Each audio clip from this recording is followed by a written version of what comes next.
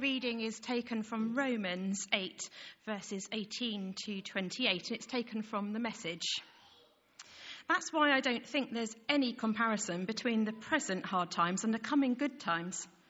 The created world itself can hardly wait for what's coming next. Everything in creation is being more or less held back.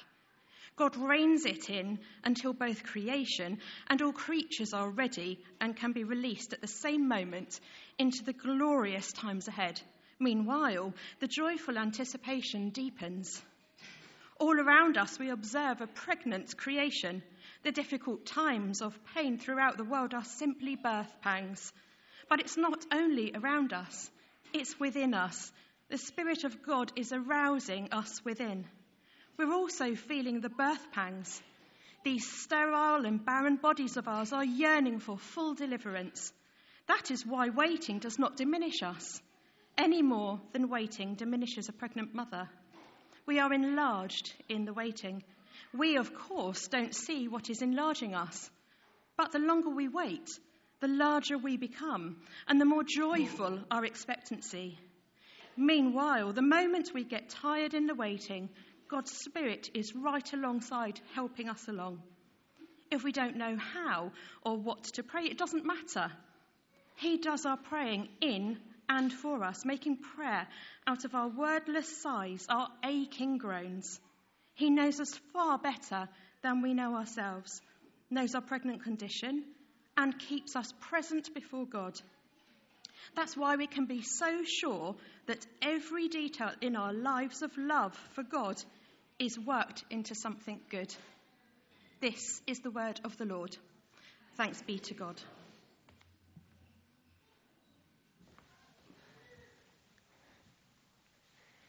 Thank you, Kirsty. So you may have noticed through the service there is a chair sitting here, which is a bit random. We don't usually have a chair in the middle of our platform bit at the front of church. But as you can see, this chair is a little bit broken and it is in need of restoration. And earlier, as Ben did our confession time, we thought about how there are some things we want to say sorry for, a bit like this chair. We are all a little bit broken and in need of restoration. And I wonder if any of you can remember what the word restoration means. Of course, Clara can remember, can't you? It is bringing something back to its original glory. And today we're thinking about the restoration of our relationships between three things which Clara showed us the actions for earlier. So this is a bit of a test to see if you can remember what they mean. So who knows what this one meant, the hand on the heart one? What relationship were we thinking about restoring with that one? Can anyone remember? It was, Karen? God. So the first one was thinking about restoring our relationship with God. We are on a journey of being brought back to our original glory. It is a process of God using our stories to help us grow closer to him again. And so in our Bible passage today, it says, that's why I don't think there's any comparison between the present hard times and the coming good times. The creative world can hardly wait for what's coming next.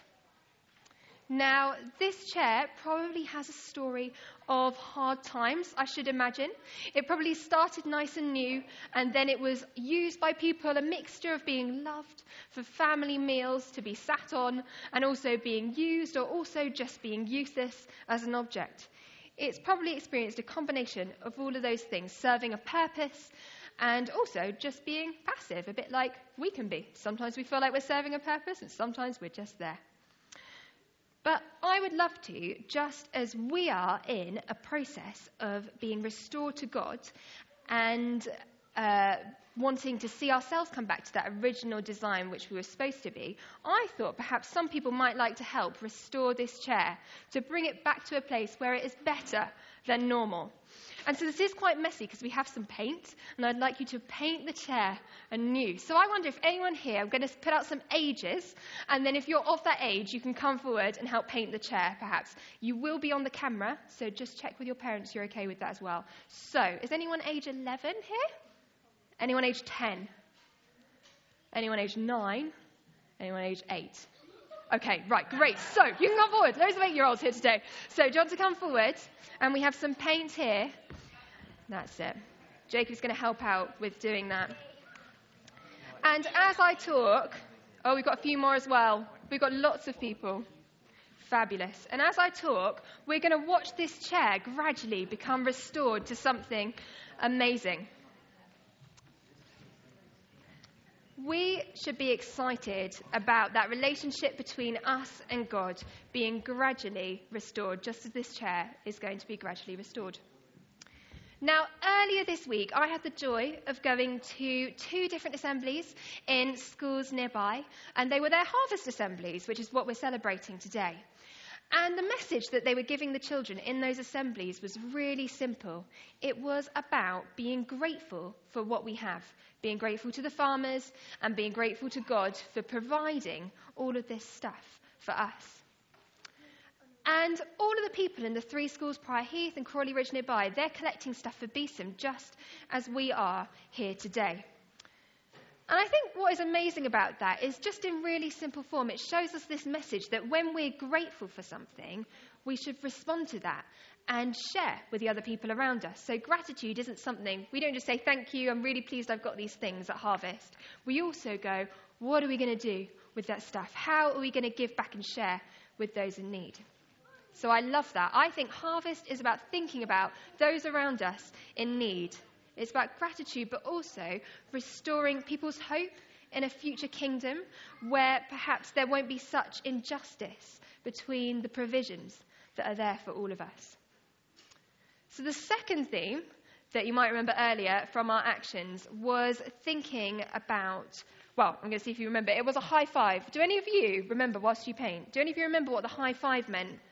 Who was that restoring our relationship with? Each other. So we think about restoring our relationship with other people. The passage shows that we can be caring for those we need it could be in a physical sense. And that's quite easy to do. Sometimes we bring a gift this morning and then that's done. But also, it could be in more than that. So it could be we're trying to fulfill a need of people in an emotional sense or a spiritual sense. They might have a longing in them and a need which we want to fulfill. And Paul shows us in this passage that we are all yearning for something. We have birth pangs, which is how it describes it, or inward groans.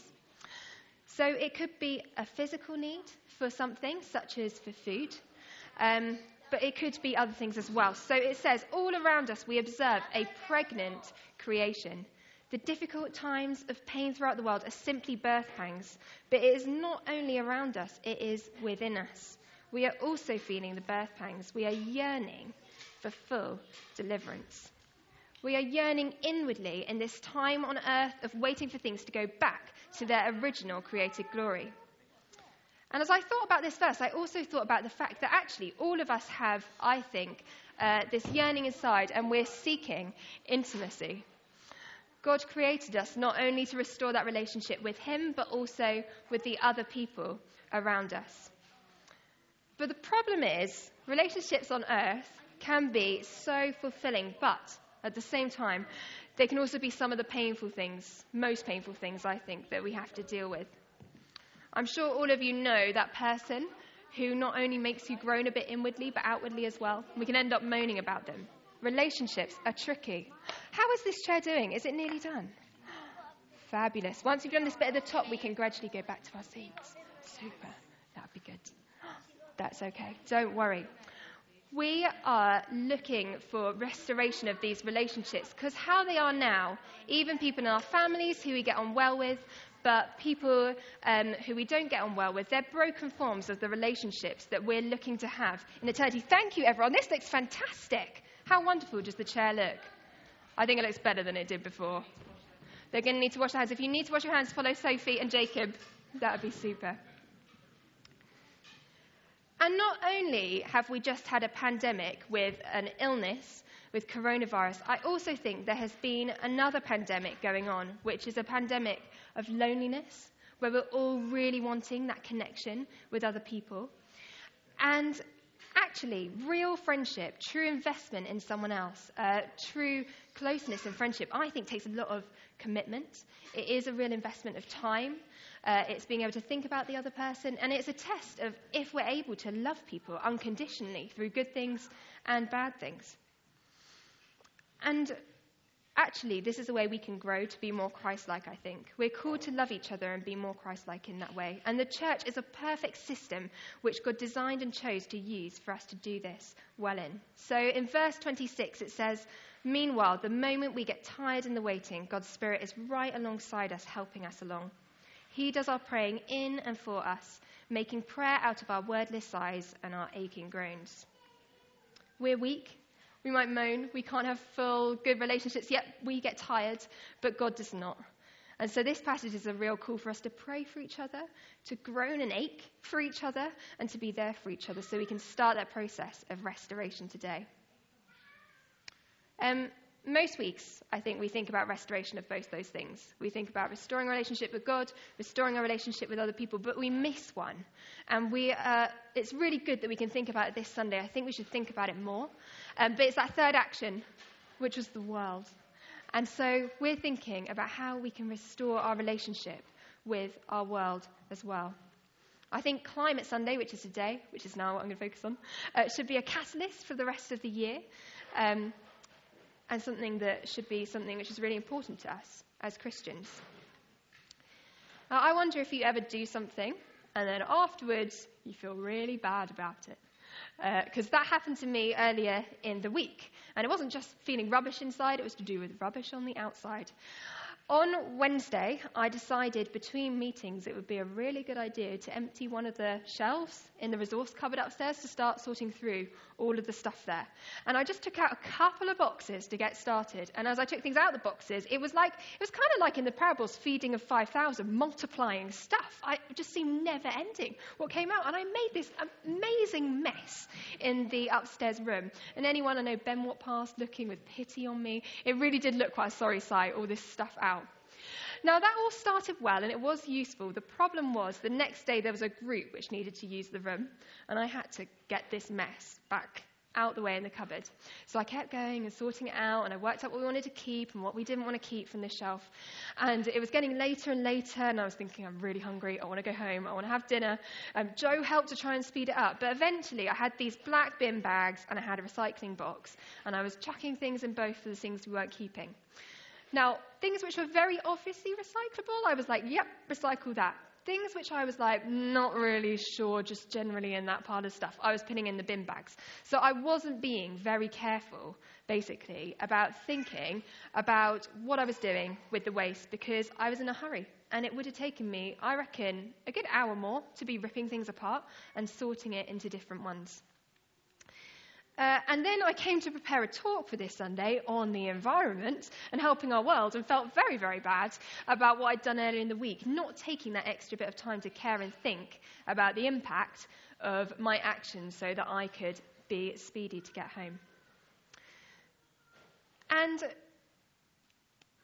in the moment, earlier in the week, I chose to not think about the impact of chucking those things away. I chose speed because that's the easiest way. And something that I have then been reflecting on is actually the fact that it's easier not to think sometimes. It's easier not to think about restoration and how much we should be caring for the world as Christians and carrying on with what we're doing. But as I focused on this passage and thought about this talk, I realised that my guilt for what I had done was actually a good thing. Hello, everyone. It says in the passage, the Spirit knows us far better than we know ourselves. He knows our pregnant condition and keeps us present before God.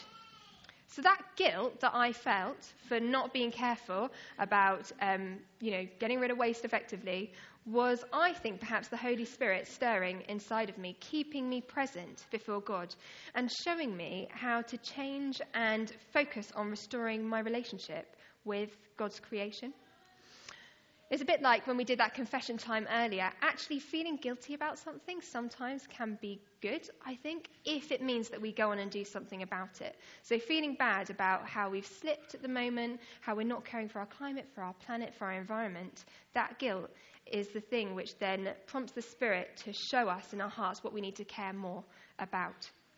And I actually think apathy, the opposite, not really feeling anything about stuff, is perhaps the more scary thing. It's something I quite like to do because it makes me not feel bad. But actually, if we're just detached ourselves from it, we're less likely to recognize brokenness and to seek forgiveness and to see where we can make change. And so that's why it says in the passage, thinking about relationships with others being more time-consuming, taking care of our world's more time-consuming. Paul says, that's why waiting does not diminish us any more than waiting diminishes a pregnant mother. We are enlarged in the waiting. We, of course, don't see what's enlarging us, but the longer we wait, the larger we become, and the more joyful our expectancy. Because we're designed to care for others and to care for our world. It is the perfect design. And so when we do find time to do it carefully, there is joy in that anticipation of what's to come, that future perfect kingdom. And so it says in the passage that creation's being held back from what it will be in the future. God reins it in until both creation and the creatures are ready, until we've undergone that journey and process of restoration, just like this chair that the kids done, so that we can appreciate the glorious times ahead. Now, right at the start, you might have remembered we mentioned a film. What was the film which we mentioned? Anyone remember? It was The Lorax. Have anyone watched The Lorax here? I rewatched it last night just to make sure it's super fresh in my memory. A couple of people. The Lorax is a story by Dr. Seuss. It's also a film about this orange little creature. And basically what happens is there's a guy called the Onceler, and he decides that he wants to make this Thneed-making factory, which are these like scarf, hat, like you can use these objects for basically anything. And the only way to make them is by taking stuff off of the trees. And the speediest way for them to make them is to chop the trees down. And so he goes about chopping down the trees. And the Lorax, he's someone who, it says he speaks for the trees. So he's like this funny other being. And he says, I speak for the trees, we've got to save the trees. But the Onceler ignores him because he is looking to grow his big factory. The problem is, eventually, there are no trees left, and all the creatures who lived in this beautiful place have no home anymore, and it's very sad. So things are not good. And actually, things are not good with the state of the world right now in many ways. A prayer that I often choose to ask is to ask God to give me more holy dissatisfaction for the way that things are, and for God to make me not satisfied with the efforts that I and others are making, and to give me more of a heart for justice. Because it's easy to give up trying. But looking at this passage and having harvest to think about, thinking and reflecting on the beautiful worlds, we see these lovely displays around the church as well with the flowers. I find that deep guilt and call to action growing stronger in me. Because God doesn't ignore certain bits of our lives. He is in all of it. It says in the passage, that's why we can be so sure that every detail in our lives of love for God is worked into something good. And so in the story of the Lorax that we heard today, I talked about just earlier, there is one remaining seed. And the Lorax gives it to a little boy called Ted with the word, unless. And Ted goes away and he reflects upon the word, unless. Unless what? He's been given a choice. Things are bad unless he chooses to do something. And so Ted takes that seed and he plants it. The forest isn't back yet. It's still an ugly factory, but he's planted the seed. He's taken a step towards restoring, towards restoration, towards bringing the place he's living in back to something better. And so my question for us today is, are we willing to take that step towards restoration, even if it's small and we can't achieve that future glory yet? Are we willing to take that step? I love a quote from the end of the Lorax. I'm going to leave it with you before we do our next thing. But it says, unless someone like you cares a whole awful lot, nothing is going to get better. It's not. Do we care enough about restoring our relationship with God, about restoring our relationship with other people, and restoring our relationship with the world? What is our unless today? What could we do to make a step towards restoring our relationship in any of these three areas? So that's my response, and we're going to explore that a little bit as we do the prayer stations. But first, I do just have back here a little globe, which is our world. And I wonder if I could have a child who wants to come up and give the world a hug as we say a prayer now. Does someone want to do that? Anyone want to come forward? No one wants to. Am I going to have to hug it myself? You want to come forward? Oh, no, here we go. Harry's going to come. Harry's going to come. And I thought perhaps you could give this world a nice hug. Do you want to turn around and face the front? That's it. As we say a prayer now, asking God just for a bit more holy dissatisfaction with the way things are and think about what change we could make. So let's pray now. God, we pray for our beautiful world. And we pray that you give us hearts to care more for how we treat it. And God, I pray that we all can say, unless today, and think about one small step we can take towards helping restore that relationship with the beautiful creation you have given us. Amen. Amen. Thank you, Harry. Fabulous. So I think Ben's going to come out now and chat about how we're going to do our